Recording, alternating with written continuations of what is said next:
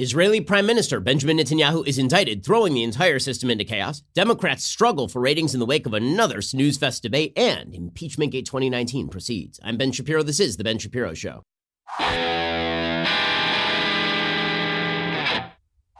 The Ben Shapiro Show is sponsored by ExpressVPN. Why haven't you gotten a VPN yet? What are you doing? Go visit expressvpn.com/Ben. Okay, so it is a chaotic world out there. My goodness. The level of chaos. I mean, just around the globe. You got rolling protests in Iran. Apparently over 100 protesters have been shot by the government. You have the situation in Hong Kong where the Chinese government is running roughshod over protesters, solidifying its grasp on a territory that it was not supposed to be in control of until something like 2040.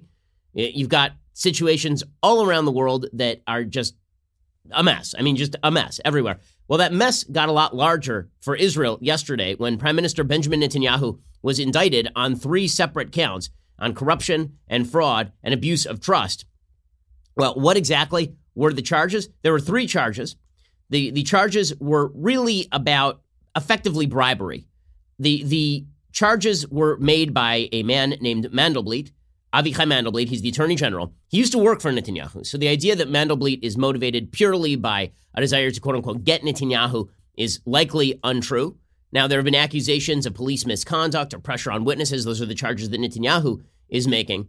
Netanyahu called the prosecutors. He said that they were staging an attempted coup.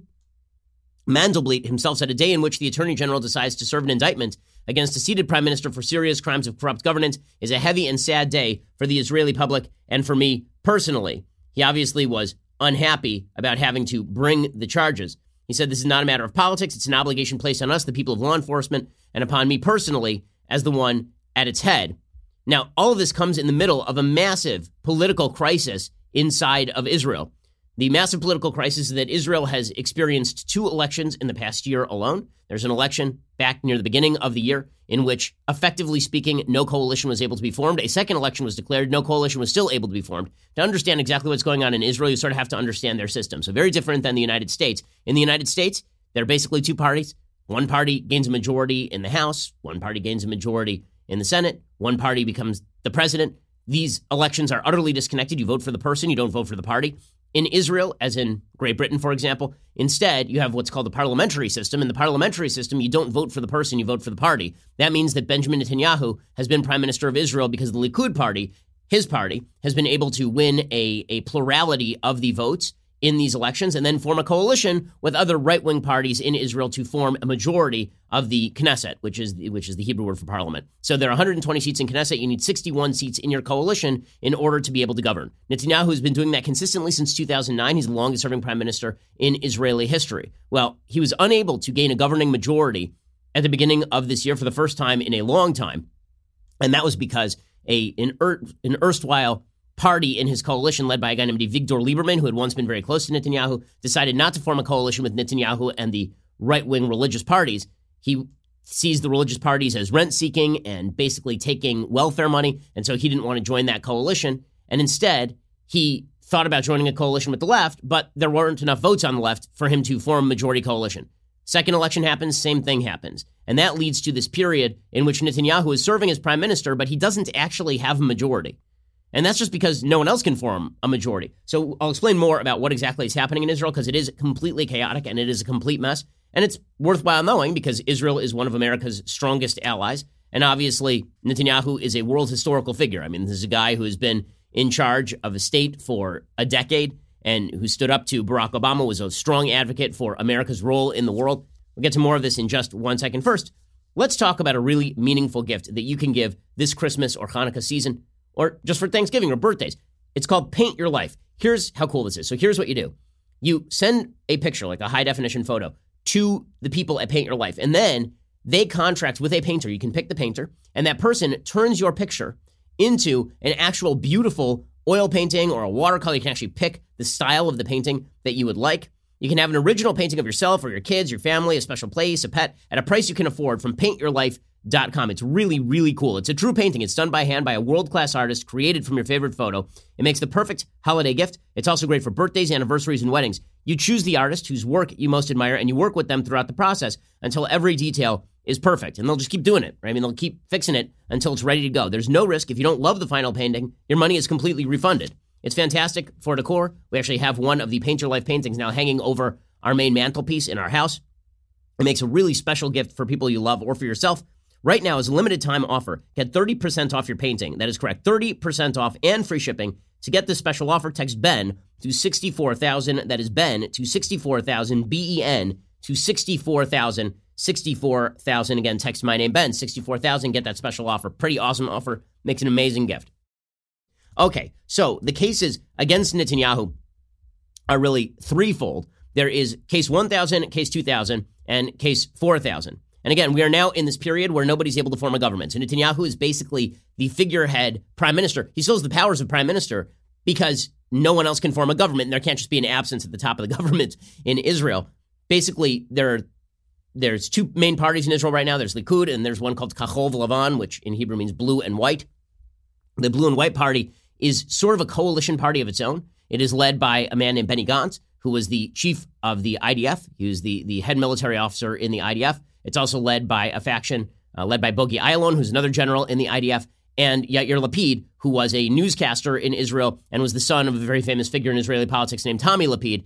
His main thing is that he won't sit with the religious party. So Benny Gantz, his party, and Netanyahu's party had approximately the same number of votes in the last election cycle. Again, Avigdor Lieberman, who was that sort of middle guy, the guy who used to side with Netanyahu fairly routinely and then broke away from Netanyahu. He said he wouldn't sit in a coalition with the religious parties. And so Netanyahu does not have a right-wing majority, even though there really has been a right-wing majority elected. Okay, so this has led to this grave impasse in Israeli politics where Netanyahu was given a mandate to form a government, could not. And then Benny Gantz was given a mandate to form a government by the president of Israel, Reuven Rivlin, and then he was not able to form a government. And now there's this 21-day period we're in the middle of right now where literally anyone can form a government. If you go to the president with a piece of paper with 61 signatures of the members of Knesset, then you can form a government. But that expires on December 11th. On December 11th, a new election will be declared, the third election in the last year for Prime Minister of Israel. Now, Benny Gantz didn't want to form a coalition with Netanyahu, specifically because he saw these indictments coming down the pipe, and he figured, why am I forming a coalition with Netanyahu, who's going to be indicted?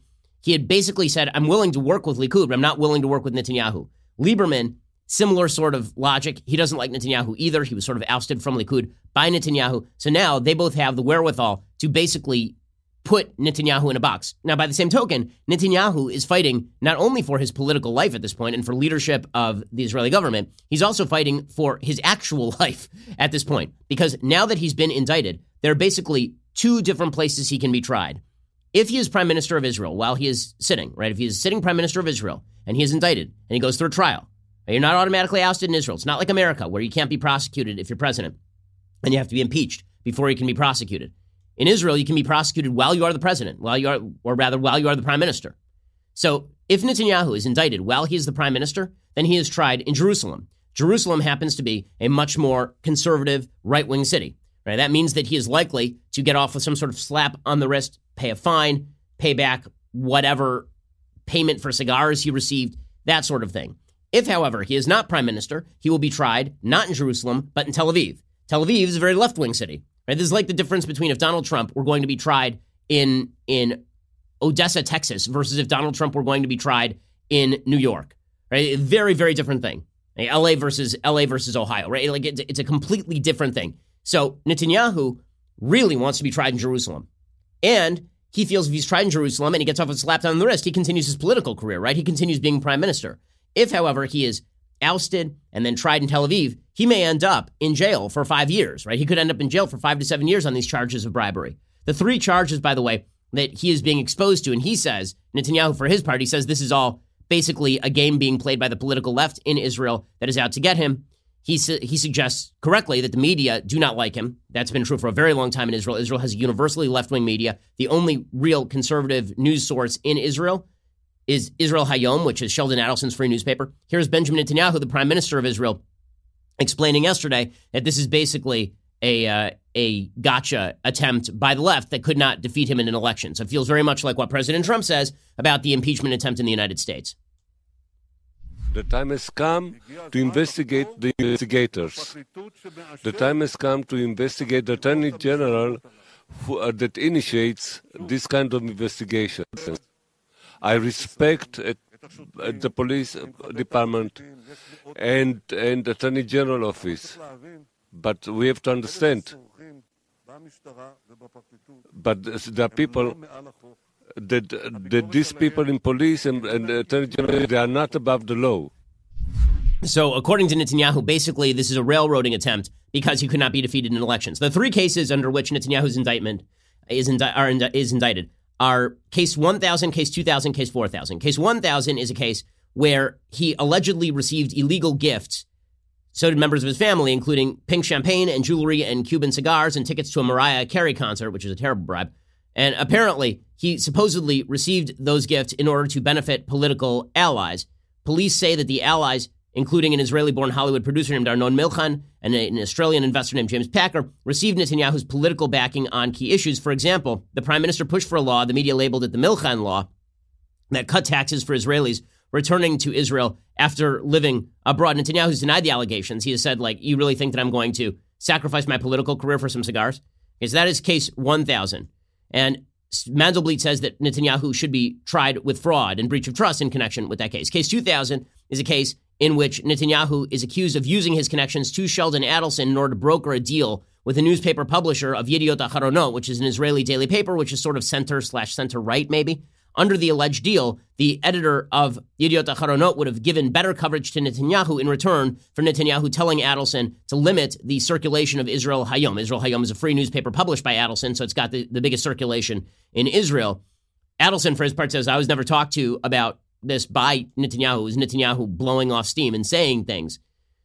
Apparently, this is one of the charges where he is basically being charged with breach of trust. And then there's case 4000, which is the most severe case. In this case, Netanyahu is alleged to have offered to help the so-called Bezek group and its former owner, Shaul Elovitch. Elovitch is a close friend of Netanyahu. Apparently, he ordered the Walla news site to provide more favorable coverage of the Netanyahus in return for deregulation of the communications industry.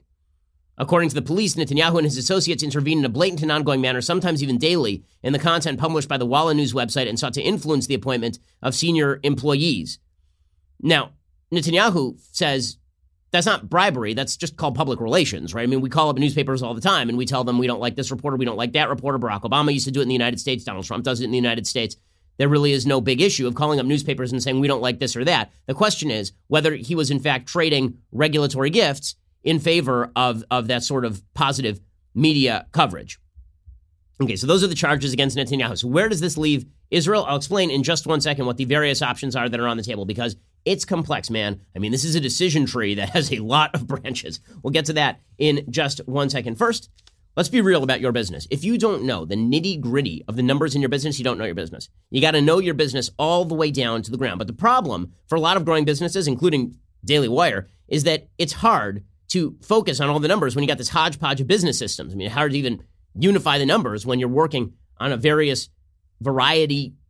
sort of cornucopia of business systems. Instead, you should be using NetSuite by Oracle. It's the business management software that handles every aspect of your business in an easy-to-use cloud platform, which gives you the visibility and control you need to grow. It makes it really easy to share the numbers with members of your team. With NetSuite, you save time, money, and unneeded headaches by managing sales, finance, accounting, orders, and HR instantly, directly from your desktop or phone. There's a reason why NetSuite is the world's #1 cloud business system. Again, if you're a business owner, you really have an obligation to run your business in the most efficient possible way. The folks at NetSuite can help you out. Right now, NetSuite is offering you valuable insights with a free guide, 7 key strategies to grow your profits at netsuite.com/Shapiro. That's netsuite.com/Shapiro to download that free guide, 7 key strategies to grow your profits, netsuite.com/Shapiro. Go check them out right now. Okay, so what exactly are the options left to the Israeli public? So again, December 11th, new election gets called. And then you have a sitting prime minister under indictment and the head of the Likud party, which is the biggest party in Israel. And he is under indictment. So there are a few different options that could happen here. One is that Netanyahu has the support of Likud and the right-wing bloc, which appears to be the case so far, and he just brazens this out. And he just says, listen, I'm going to keep being prime minister. I'm going to keep running. And you guys are going to have to oust me with an election, not with any sort of prosecution. In order for that to happen, he first has to go to the Supreme Court. So he's going to the Supreme Court right now, the Israeli Supreme Court, which is left-wing, and he is asking them whether he can continue to serve as prime minister while under indictment. Now, there's a law in Israel that if you're not prime minister, but one of the other ministers, like minister of defense or minister of strategic affairs or something, then you cannot sit while you are under indictment. You are immediately demoted, right? You immediately lose your post because the idea is you can't perform your functions while you are one of these ministers. If, however, you're a prime minister, the math is completely different. Why? Well, because if you're prime minister and you step down, there literally is nobody else to fill that gap, right? I mean, you're the leader of the government. You're the leader of the government. So there's no substitute for you. So that's in the law. So Netanyahu actually has a pretty good case that he can sit under indictment while serving as prime minister of Israel.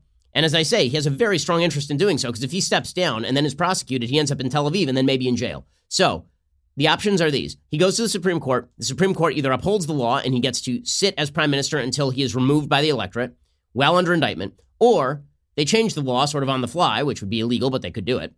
And they say that he has to step down. If they say he has to step down, then Netanyahu is tried. Whatever happens to him. And then somebody else in Likud takes over the leadership of Likud. And that's actually probably not great for the left wing. It's probably bad for Benny Gantz, right? It's probably bad for the blue and white party in Israel, because their entire glue, right? The thing that draws them together is opposition to Netanyahu. If Netanyahu's out of the way, a lot of the voters for blue and white say, okay, well, I don't really like this party very much, but Netanyahu's gone, so I'm going to go back over to Likud. So it's probably not good for Benny Gantz for Netanyahu to go away, is the truth. Okay, it's probably bad politically. It's probably good for Likud for Netanyahu to go away to a certain extent. But by the same token, nobody wants to be seen pushing Netanyahu out of the door, because you push him out the door and suddenly you're responsible for the most significant prime minister in modern Israeli history going to jail. So nobody is going to push him out the door from the inside. Now, there are a few people inside the Likud party who have suggested, listen, it's up to us. Let's have a new primary. Because the way you decide the leadership in Likud is just like in the United States, deciding a presidential nominee. You have an internal party primary. And if there's an internal party primary and Netanyahu loses, then presumably Likud moves on, Netanyahu moves on, and everything sort of works itself out. There's also the possibility that some breakaway faction inside Likud simply leaves Likud with a bunch of members of the parliament, walks over to blue and white, and forms a coalition without Likud properly. So those are the various options. Right, now, does this mean that Netanyahu's political career is over? Well, he has one very narrow path to staying in power, and that basically is that he retains the prime ministership, he's indicted, the trial goes forward, and then he is acquitted or he gets a slap on the wrist. At that point, he continues to serve. But in all likelihood, the most likely outcome in all of this is that the Likud does not oust him. The polls start to look bad for Likud because the Israeli public don't like the idea of a prime minister under indictment. And then they're forced to a choice, which is, do we leave Netanyahu in power and thus lose a majority? And then you have a governing coalition of Avigdor Lieberman and blue and white and labor, with the Arab party sitting outside and maintaining the power of the government from the outside? Or do you oust Netanyahu? So it is a mess over there for sure. It's a mess over there for sure. And we'll continue to bring you all of the updates as that progresses. In just a second, we're going to get to the debate fallout in the United States from the Democratic side. Bad news for the Democrats. Nobody watched this thing. Nobody. Why? Because it was boring as all hell. Why would you have watched this thing? I did because I get paid to do so. But if you weren't paid to do so, why in the world would you do this? Okay, we're going to get to all of that in just 1 second. First, let's talk about how you make your house safer. So I am a safety fanatic. Why? I have a couple of kids. There are people who threaten me. And beyond that, I've always been kind of a safety nut. I want to make sure that my neighborhood is safe. I want to make sure that my house is safe. And this is why I have been a big Ring user for a very long time. Ring helps you stay connected to your home from anywhere. So if there's a package delivery or a surprise visitor, you'll get an alert, be able to see, hear, and speak to them all from your phone. If you're on the go this season, whether it's across town or across the country, you can check in anytime for some much-needed holiday peace of mind. It also happens to be great if you're like waiting for a package to arrive for Christmas or something, and then the FedEx guy rings the doorbell. You can pick that up from anywhere on planet Earth. As a listener, you have a special holiday offer on a Ring Welcome Kit available right now. With a Ring Video Doorbell 2 and a Chime Pro, the Ring Welcome Kit has everything you need to keep an eye on home, no matter what this holiday season brings. With Ring, you are always at home. Just go to ring.com/Ben. Again, that is ring.com/Ben. Ring.com/Ben. Go check them out right now. I'm a big fan. Additional terms may apply. Ring.com/Ben. You got that holiday offer on the Ring Welcome Kit available right now. Okay, so the Democratic debate did not go well for the Democrats. It was not a showpiece for any of them. It was funny. I was looking at the New York Times ratings of how the various candidates did. And while I thought that Pete Buttigieg actually did a fairly good job, they were less than enthused. And that is because the New York Times is more radical than Buttigieg. They don't want to see Buttigieg do very well. And so they were talking about how well Bernie Sanders did. And I thought to myself, well, Bernie Sanders was just Bernie Sanders. I'm confused as to why Bernie Sanders did exceedingly well. The answer is because the Democrats are basically now engaged in the same game Republicans were engaged in 2012. In 2012, Mitt Romney jumped into the race. He had run in 2008 also, right? He had run against John McCain. He was sort of seen as by many people, the conservative alternative to John McCain in 2008 because McCain was wishy-washy on issues like immigration, for example. Okay, so in 2012, Romney runs again. He's immediately the front runner. And the entire Republican Party basically goes, really? Mitt Romney? Like Romney Care guy? Are we sure about this? Governor from Massachusetts? Are we totally cool with this?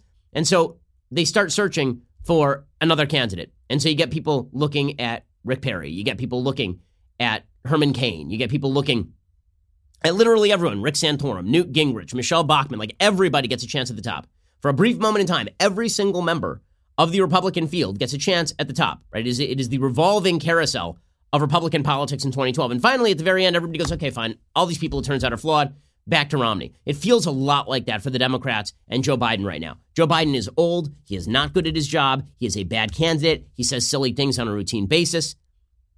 But he also happens to be the least nuts of these candidates and the person least likely to alienate vast swaths of voters. And so you're seeing Biden rising in the betting odds again, right? Just mid-October, Elizabeth Warren was a 50% odds-on favorite to be the Democratic nominee. She is all the way down to 26.5% in the betting odds, according to Real Clear Politics right now. Joe Biden maintains an 11-point national lead in the Democratic Party. And part of that is because Warren's mojo is gone. I mean, completely gone. She is collapsing in Iowa. She is collapsing in New Hampshire. That probably means she's collapsing in Nevada. And for all of Buttigieg's momentum in places like Iowa and New Hampshire, he has no national credibility because he has no ability to draw black votes. And when you get down south, where 2/3 of the Democratic electorate in primaries like South Carolina is black, he ain't got nothing.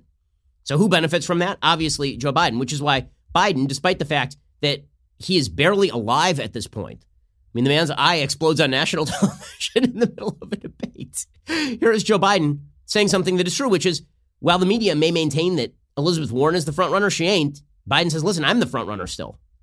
I am the clear front runner in the party. I'm ahead on the national average of all the polls by 7-8%. But it's a long way to go, And the other reason is that, look, whomever is the nominee, it's not going to be enough just to beat Donald Trump. You've got to be able to win in states like this. You've got to be able to be value added to make sure we pick up Senate seats and House seats. And so in every one of these polls in these states that I find myself, and again, I'm not counting on the polls, but the fact is that I'm ahead in every one of the toss-up states. Okay, and he's correct about that with regard to the Democrats. He's not correct about that with regard to the Republicans. And this is the bad news for the Democrats. Right now, if you look at the swing states, Trump is pretty solid there. I'm looking at some polls of swing states right now, Trump versus the Democrats. There's one that came out just yesterday from Marquette University Law School in Wisconsin. And you would figure that Trump would be a little bit weak in Wisconsin, considering that Wisconsin has a pretty long progressive history. Right now, he's running ahead of every major Democrat. He's beating Joe Biden 47-44, according to that Marquette University Law School poll. He's beating Bernie Sanders 48-45. He is beating Elizabeth Warren 48-43 because she is an awful candidate. And he's beating Pete Buttigieg 47-39. Now, notice those numbers. Trump is not above 50% in any of these cases. But the Democrat is certainly not above 50% and not even close to 50% in any of those cases. And that is before Trump gets through running them through the mill. It is true that Donald Trump is never going to surpass 50% approval rating in this country. He's just not going to do that because he's not that kind of candidate. But Donald Trump is a specialist in taking his opponents and just grinding them into dust. It is what the man does best. He's an attack dog, and man, can he attack. Right? I've been saying for years that he's a hammer in search of a nail. And when he hits a nail, it is incredibly satisfying. In politics, that is a great skill, and Trump certainly has that skill. So if you think that Pete Buttigieg looks all shiny and unvarnished at this point, well, shiny and varnished, rather, wait for President Trump to throw a few punches, and that reputation is going to collapse into dust very, very quickly. After all, Pete Buttigieg, who right now is the thing of the moment, his biggest election victory was he won 11,000 votes in a small town in Indiana. 11,000 votes. I've had speech crowds that are significantly larger than Pete Buttigieg's constituency in South Bend, Indiana. So there's that. Meanwhile, the Democratic moderates are attacking Elizabeth Warren and continuing to tear her down. So Cory Booker is smacking around Elizabeth Warren's policy proposals. I think at this point, if you had to handicap the field, you say that the most likely ticket looks something like Joe Biden, Cory Booker. Here's Cory Booker going after Elizabeth Warren's wealth tax. Nobody knows why he's still in this race other than to play attack dog against people like Elizabeth Warren. Here is Booker going after Warren. It is hard to evaluate. Other nations have tried this. You literally have to assess every single year somebody's wealth, from the paintings on their wall to the value of their farm. People would be fighting that in court. It would take years to figure out, and they want to do this every single year. There are better ways to do this to get revenue. My plan is much, much better. Love Elizabeth, love the intention behind it, but we can find a way to do fair, just taxation. Okay, so this is obviously, again, another attack by the moderates against Elizabeth Warren. I don't think that Elizabeth Warren is going to last in all of this. Meanwhile, the American people just are not interested. The MSNBC Democratic debate ratings were horrible. Horrible. According to Nielsen numbers, Mediaite reporting, more than 6.5 million viewers tuned in to watch the November 20th debate in Atlanta, including 1.6 million in the advertiser-coveted 25 to 54 demo, which is a lot of viewers, but that is a huge downturn from the 8.5 million viewers CNN earned from the October 15th debate, with 2.4 million from the target 25 to 54 demo. By the way, 6.5 million viewers for a debate is a very bad number, a very bad number. How do you know it's a bad number? Because during the 2016 debates, the first debate with Donald Trump in 2015 had 24 million viewers. 4 times as many people watched that debate as watched this debate. Why? Because nobody likes these candidates and they're incredibly, incredibly boring.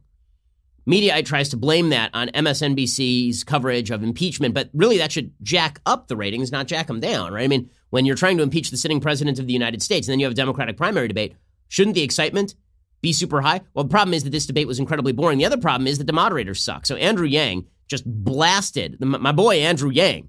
I mean, listen, if you don't appreciate just Andrew Yang as a human being, you don't have to agree with any of his policies, right? You don't have to think that universal basic income is a good idea. But Andrew Yang is a nice and decent human being.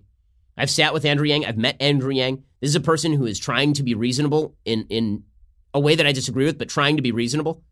And so Andrew Yang being shut out of these debates, despite the fact that he has literally come from politically nowhere in order to be in these debates in the first place, the man has a little bit of credibility. He says MSNBC moderators are just terrible. He slams them on CNN, and CNN, of course, laps it up.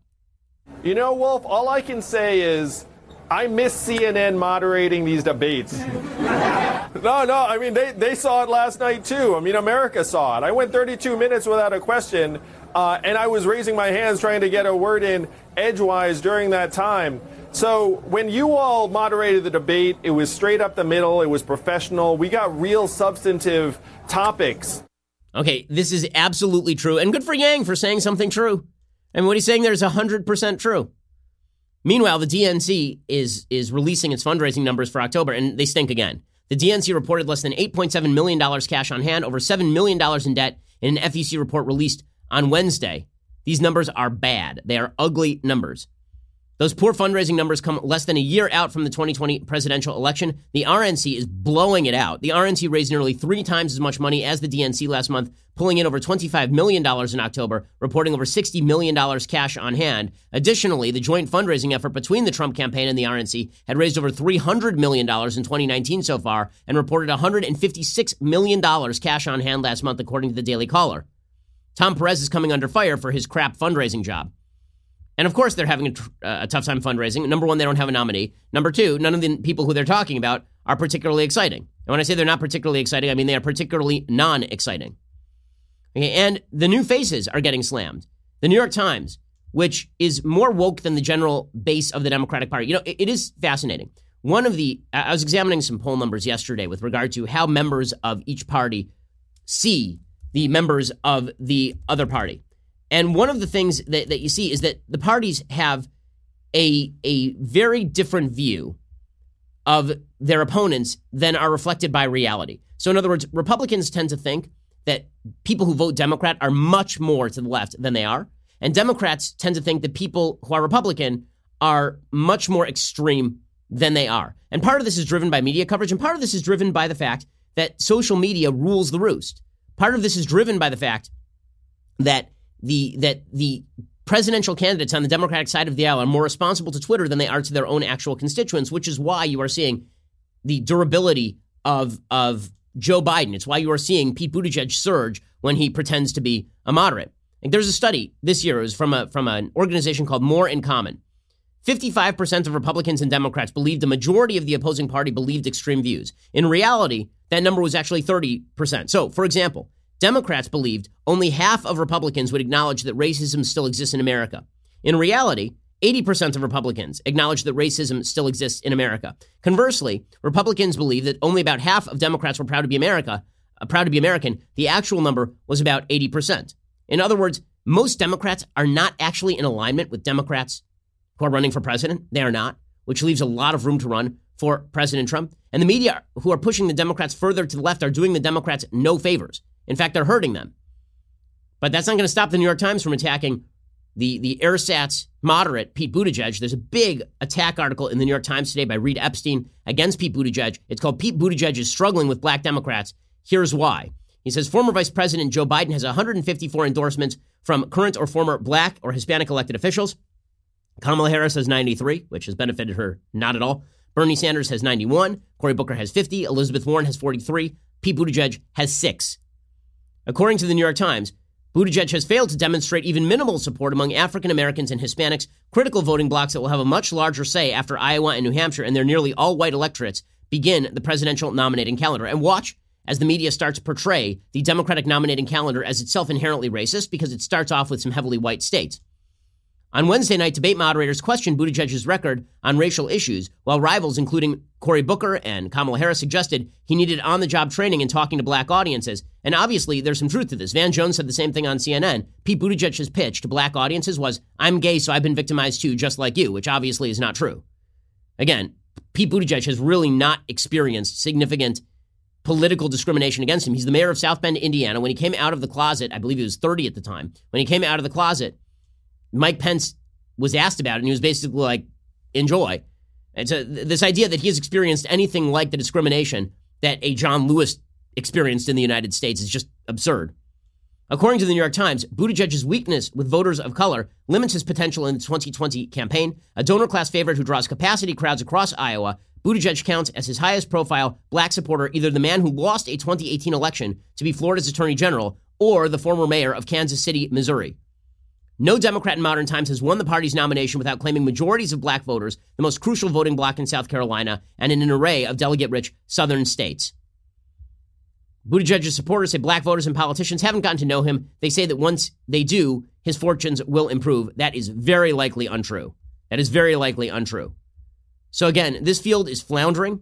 Not only is it floundering, the Democrats in the media are pushing them to the left, and the Democratic base does not even agree with those principles, which is why, again, Joe Biden remains your likeliest nominee. In a second, we're going to give you all the updates on Impeachment-Gate 2019. But first, it is that glorious time of the week when I give a shout-out to a Daily Wire subscriber today. It's a Twitterer, Dylan Jackson. He knows where to go to get the truth in today's insane news cycle. In the pic, Dylan's majestic drinking vessel sits atop his marble kitchen counter waiting for today's bountiful harvest. The caption reads, "Finally got my leftist tears tumbler from Daily Wire. Thanks to Ben Shapiro, Matt Walsh, Michael Knowles, Andrew Klavan, for keeping those of us who support the right informed the best way you can." Awesome, and thank you for the tweet. It's because of subscribers like you we get to do this job that we love and bring you great information each and every day. There are a bunch of people on the left who wish to destroy shows like this one. They wish to go after our advertisers. They wish to deplatform us. Well, when you subscribe, you prevent them from doing that, and you give us the wherewithal to hire ne'er-do-wells to produce this show. Also, if you haven't been listening to Andrew Klavan's fantasy podcast, Another Kingdom, you should go right now to dailywire.com. We have all sorts of cool stuff happening. Subscribe right now to catch up, because on Monday, November 25th at 7 p.m. Eastern, 4 p.m. Pacific, Andrew and Michael Knowles will be sitting down together to discuss the final season and also take subscriber questions live from the fans. This live event will be free for everyone to watch on Facebook and YouTube. Only subscribers will be able to ask the questions at dailywire.com. Plus, subscribers exclusively can watch the entirety of the series, or you can listen free to the newest seasons on Apple Podcasts. Go check it out. Don't miss the Another Kingdom live discussion happening Monday at 7 p.m. Eastern, 4 p.m. Pacific. As I say, if you're not already a subscriber, you're missing out. Head on over to dailywire.com/subscribe. $10 a month to get all the articles ad-free, access to the live broadcasts, full show library, select bonus content, exclusive Daily Wire app, all these amazing goodies. The All Access plan comes with the ability to ask me questions during the Q&A And also, you get the legendary leftist tears Tumblr, right? This thing, the thing that Elizabeth Warren is imitating to her own detriment. Because if you try and you fail, it's worse than not trying at all when it comes to politics. So stop depriving yourself. Head on over to dailywire.com. We are the largest, fastest growing conservative podcast and radio show in the nation.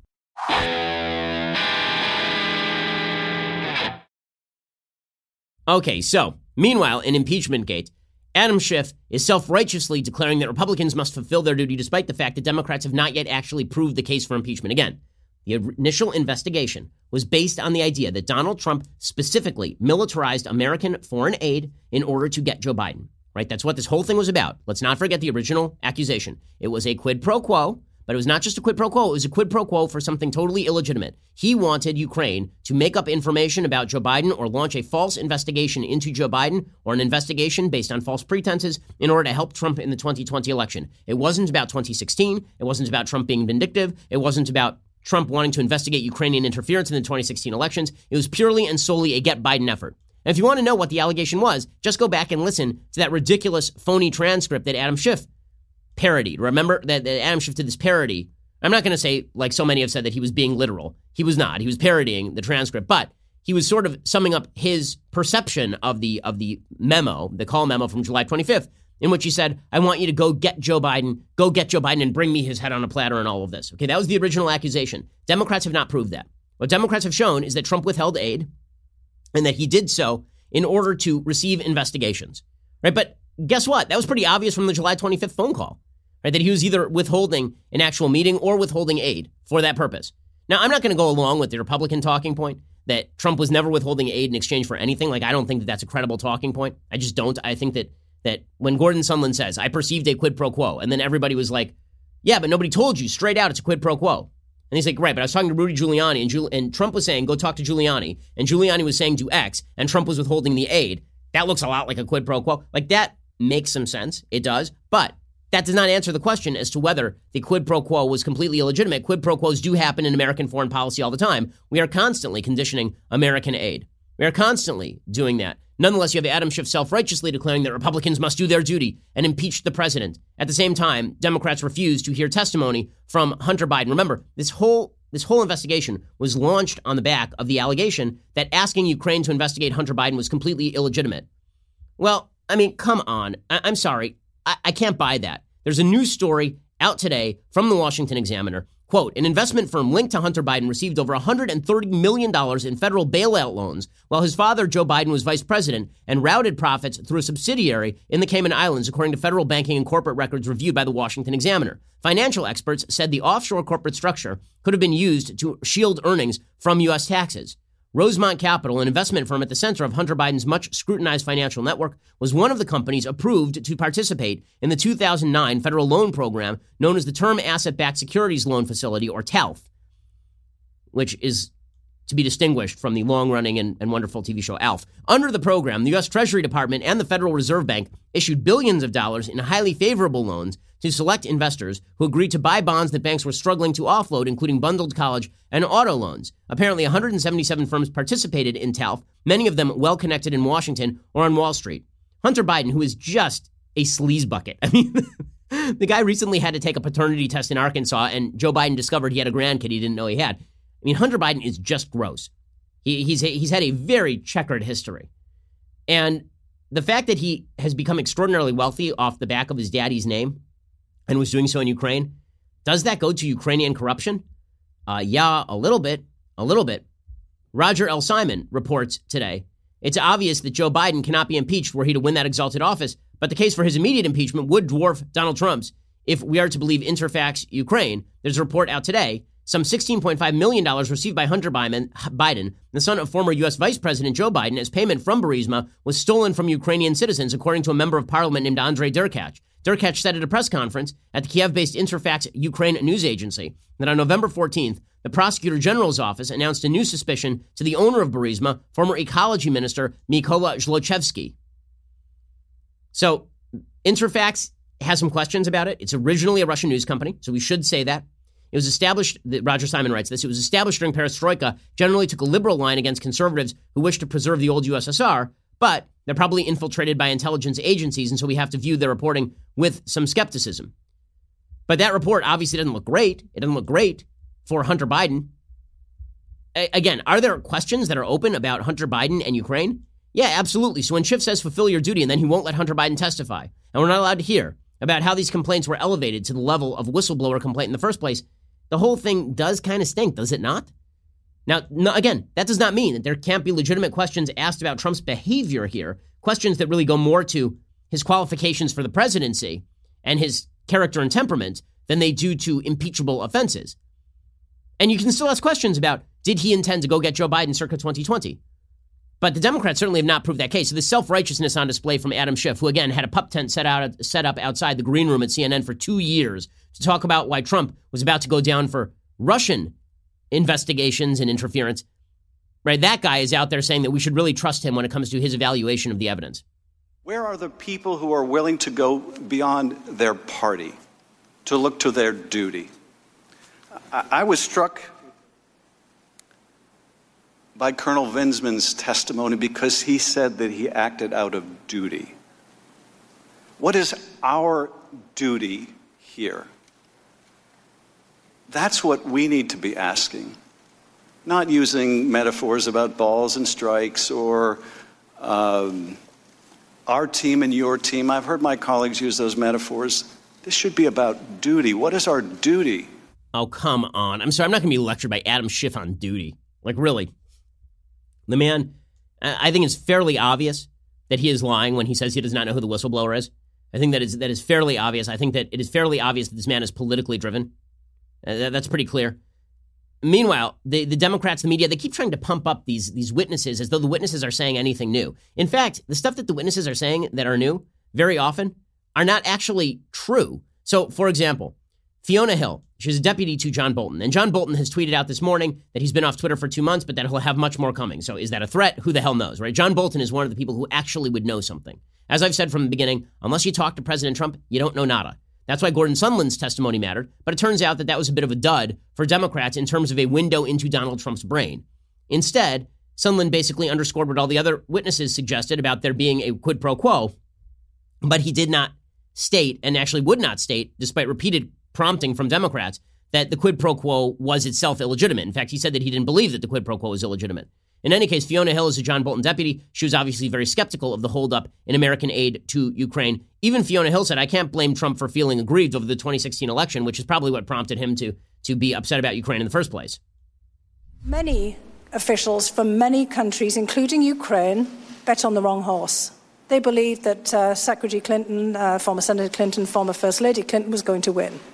And many said some pretty disparaging and hurtful things about President Trump, and I can't blame him for feeling aggrieved about them. Okay, well, the fact is that is probably what led Trump to do all of this, because that's who Trump is, right? This is a man there's a guy, I think he was writing for Vanity Fair magazine back in the 1990s and wrote about Donald Trump's small hands, called them like freakishly small. Since then, since like 1991, Donald Trump has been sending this man pictures of his hands signed by Donald Trump for like 25 years. For 25 years. That's who you're talking about. Not the guy who's looking forward to 2020. The guy who sends pictures of his hands in the mail to people who disparaged his hand size 20 years ago.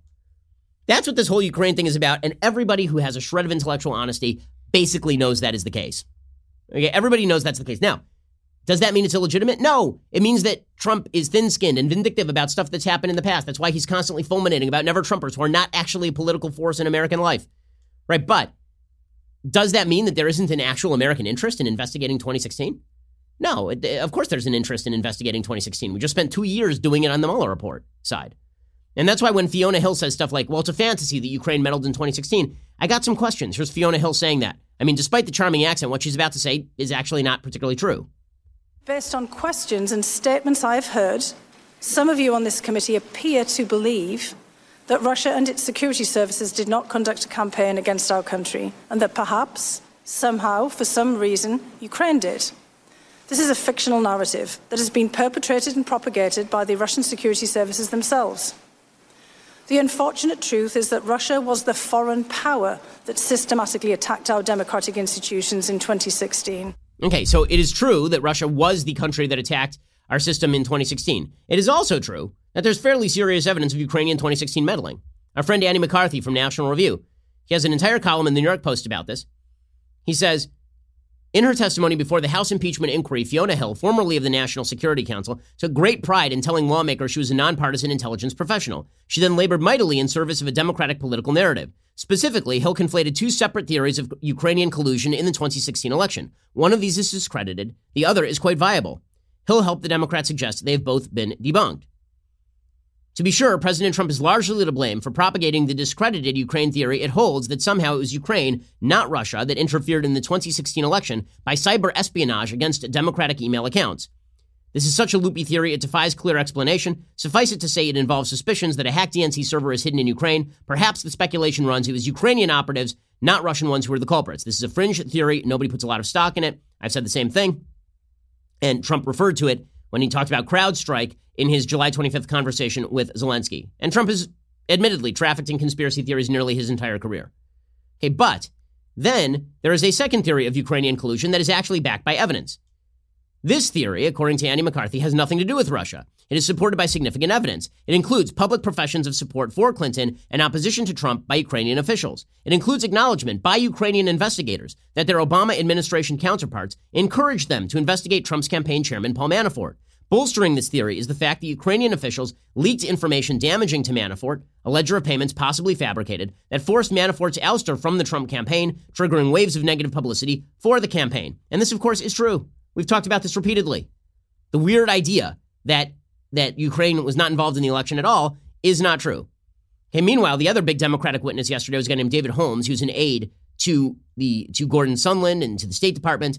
And he was apparently at some sort of phone call with Gordon Sondland where Sondland was talking to Trump. And he said that Trump's phone call was incredibly loud, and so he overheard it. Here's Holmes talking about how loud Trump's phone call was and how he could actually hear Trump blaring through the mouthpiece. You said that you were able to hear President Trump's voice through the receiver. How were you able to hear if it was not on speakerphone?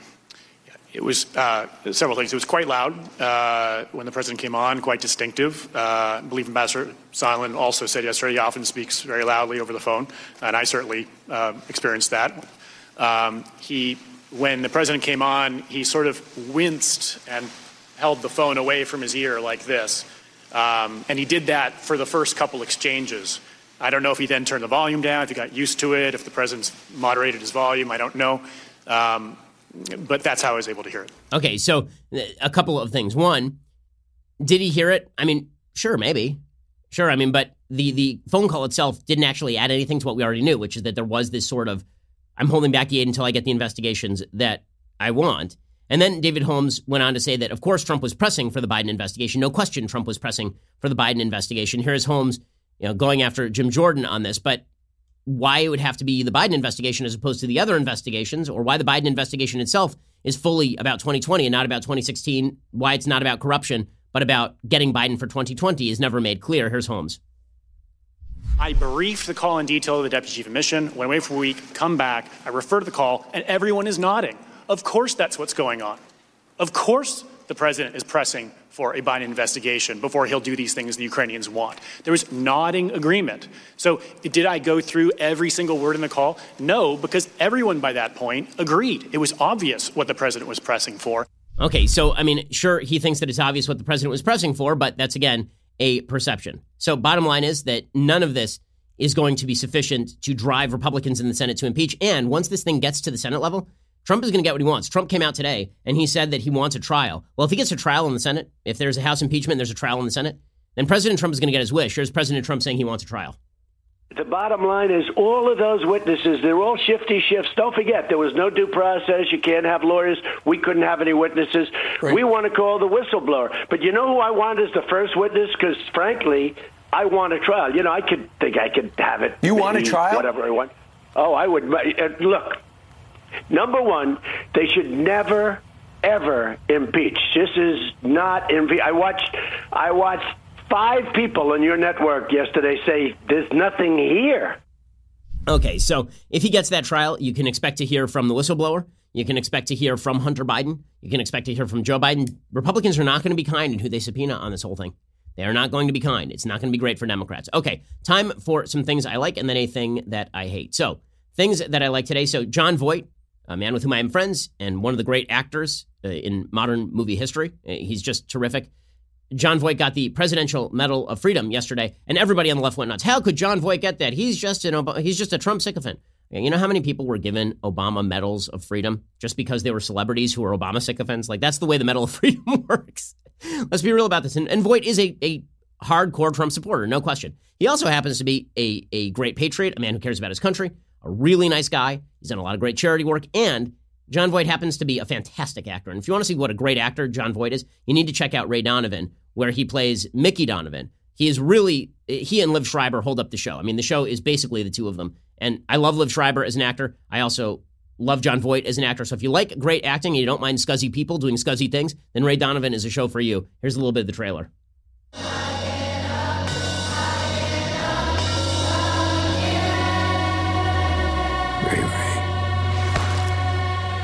just want my family back. No, you don't. You want my family. We've done bad things, Ray. I've asked you to fix things that should never have been fixed. So the show is of course, about scuzzy Hollywood people, like incredibly scuzzy Hollywood people doing incredibly scuzzy things. Ray Donovan is basically a Hollywood fixer, and it's a bit of a fancy world where he's going around and killing people and harming people and doing all sorts of evil things, but you kind of like him because he's the anti-hero. But there's a charm to the show for sure, and Jon Voight is terrific in it. I mean, Jon Voight really is first rate. So if you're into good acting and you don't care particularly much, it's like the Goodfellas, sort of. Like, if you don't care too much about the morality of the show, you're fine. Okay, time for a quick thing that I hate. Okay, so there is a video that is making the rounds of a student at Cal State University of Chico holding an All Lives Matter sign and getting assaulted for his trouble. Here's what the video looks like.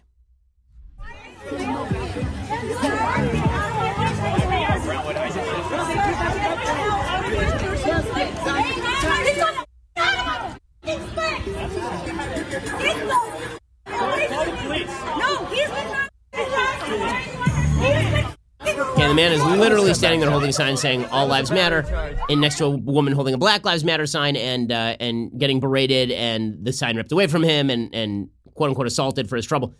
This sort of stuff does happen on college campuses all the time. We've seen a bunch of university speech shutdowns, including for Art Laffer. I talked about it a little bit earlier on the show. And that is a grand and grave absurdity. These places that are supposed to be super pro-free speech, catering to students who care very little about free speech and care much more about ensuring that their point of view is the only point of view that is heard. It's absurdity, but that is the way that our college campuses work, obviously, right now. Okay, time for a quick Bible note. Okay, so quick Bible note here.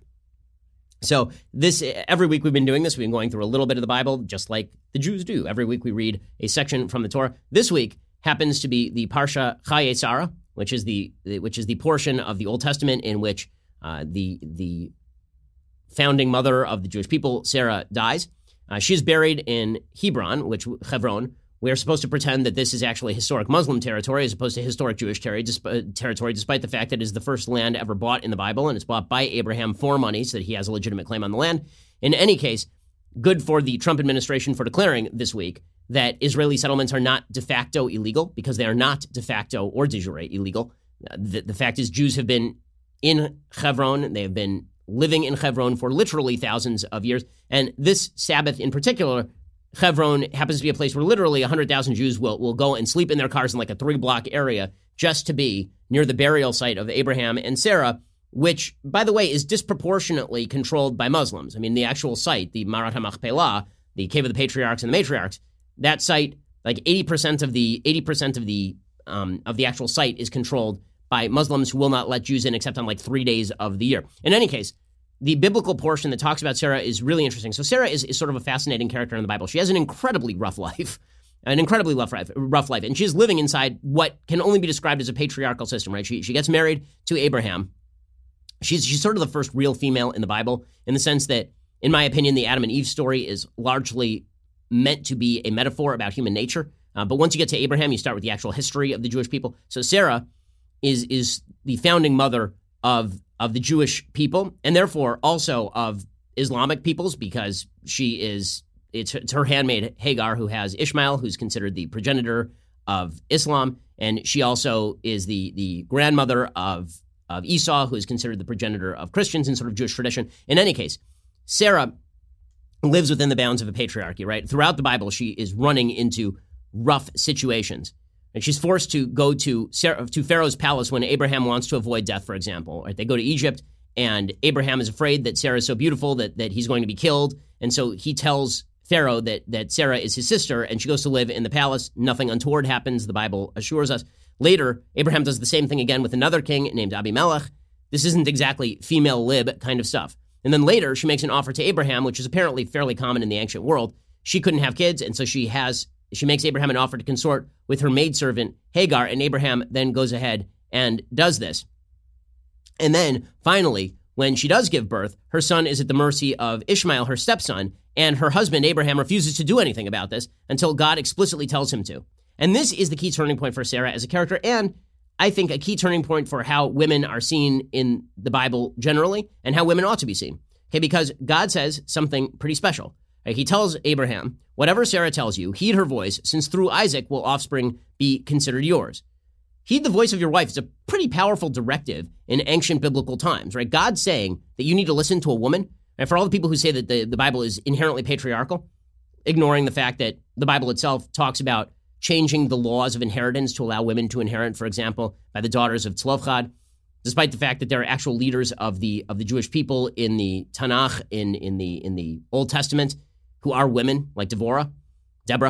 Right? Despite that, there are people who suggest that the Bible is deeply, deeply patriarchal in every conceivable sense, that it is not a transition away from more patriarchal, more brutal societies. That, of course, is not true. And you can see the impact of this specific commandment. So God says you need to heed Sarah. And then in this parsha, in this portion of the Torah, Sarah dies. And this changes Abraham's view of women. You can see this, right? He sends his servant, and this is manifest in how he finds a wife for his son, Isaac. So he sends his own servant, Eliezer, to find a wife for Isaac. So in that day, if women were treated as chattel, this isn't a particularly difficult process, right? You find a woman you like, you go to her dad, you pay her dad, and then you get the woman, right? I mean, this was actually incredibly common in the ancient world. For example, when Abraham is posing as Sarah's brother, both Pharaoh and Avimelech, trying to buy his approval, shower him with gifts. But now Abraham's perspective has changed on women because of Sarah. He tells Eliezer to travel to Canaan, from Canaan back to his family to find a wife for Isaac. And then he says, if the woman will not wish to follow you, you will be absolved of this oath of mine. So suddenly the woman's consent matters in a deep and profound way. And the test that Eliezer is given in order to find Isaac's wife is a consent-based test, right? Because the test is not, I go to this place and then I say, the test that he is given is, if you go, I bring my camels here and a woman offers to bring water to the camels. It is not, I order a woman to bring water to the camels, and if she complies, then she's marriageable material. It's she must offer voluntarily to bring the water. And then the final evidence of the newfound status for women is the negotiation over Rebekah, who ends up marrying Isaac. Eliezer negotiates on behalf of Abraham. He offers the family of Rebekah the customary gift, but he's already negotiated with Rebekah directly, right? He's given her the customary wedding gifts, a golden nose ring, 2 bracelets on her arm. She accepts them, and then she accepts the marriage proposal. And she voluntarily says that she is going to leave, right? They are not willing to do so unless they receive fiscal gain. But it's the first woman to consent to a marriage in the Bible. She overtly consents, right? She says, I'm going to go with you, and then she goes with. And then it says in the Torah, this is how Isaac was consoled after his mother, because suddenly an independent woman who was very powerful in the Bible was replaced by another independent woman who was very powerful in the Bible. And I don't think it's any coincidence that the most romantic relationship in the Bible is the relationship between Isaac and Rebekah, because it is based on a certain level of mutual respect and a consent. Right? It's the only time in the Torah of which I am aware that there's a description between husband and wife that he loved her, right? That's actually explicitly said in the Bible. It says, Isaac brought her into the tent of Sarah, his mother. He married Rebekah. She became his wife, and he loved her, right? Because Isaac sees that women ought to be powerful, and he is more than happy to marry a powerful woman. And she ends up being incredibly powerful, right? I mean, Rebekah ends up basically deciding the fate of the Jewish people when she helps her son, Jacob, switch the skins and the birthright and the blessings with his brother Esau, with Esau. So whenever people say that the Bible is inherently patriarchal and horrible toward women, understand 2 things. 1, the Bible is an ancient document. It's attempting to transition away from a much more patriarchal society. Number 2, There are some pretty significant messages in the Bible that really do speak to the idea that women have inherent value, ought to be seen as having inherent value. When God says, listen to your wife, he means it. And he means you should listen to your wife too. I certainly do. And it makes my life a hell of a lot better. Okay, we'll be back here a little bit later today with 2 additional hours of content. Otherwise, we'll see you here on Monday for a short Thanksgiving week, but we'll bring you all the updates. I'm Ben Shapiro. This is The Ben Shapiro Show. If you enjoyed this episode, don't forget to subscribe. And if you want to help spread the word, please give us a 5-star review and tell your friends to subscribe too. We're available on Apple Podcasts, Spotify, and wherever you listen to podcasts. Also, be sure to check out the other Daily Wire podcasts, including The Andrew Klavan Show, The Michael Knowles Show, and The Matt Walsh Show. Thanks for listening. The Ben Shapiro Show is produced by Robert Sterling, directed by Mike Joyner, executive producer Jeremy Boring, senior producer Jonathan Hay. Our supervising producer is Mathis Glover, and our technical producer is Austin Stevens. Assistant director Pavel Wydowski, edited by Adam Sayevitz. Audio is mixed by Mike Coromina. Hair and makeup is by Jesua Olvera. Production assistant Nick Sheehan. The Ben Shapiro Show is a Daily Wire production. Copyright Daily Wire 2019. On the Matt Walsh Show, we're not just discussing politics. We're talking culture, faith, family, all of the things that are really important to you. So come join the conversation. We'll get to more on this in just 1 second. First, Pure Talk believes in American values, and that free should mean, like free. So when you switch to Pure Talk today, you'll get a free Samsung 5G smartphone. There's no foreign-line requirement, no activation fee, just a free Samsung that's built to last with a rugged screen, quick charging battery, and top-tier data security. Qualifying plans start at just $35 a month for unlimited talk, text, 15 gigs of data, and a mobile hotspot. Pure Talk gives you phenomenal coverage on America's most dependable 5G network. It's the same coverage you know and love, but for half the price of the other guys. The average family saves almost $1,000 a year. So I challenge you to choose a company that actually doesn't hate your guts and shares your values. Let Pure Talk's expert U.S. customer service team help you make the switch today. Go to puretalk.com/Shapiro to claim your eligibility for your free brand new Samsung 5G smartphone and start saving on wireless today. Again, go to puretalk.com/Shapiro to switch to my cell phone company. I've been using them for years. They're fantastic. You'll love them as well. Go to puretalk.com/Shapiro and claim your eligibility on that free brand new Samsung 5G smartphone. Start saving.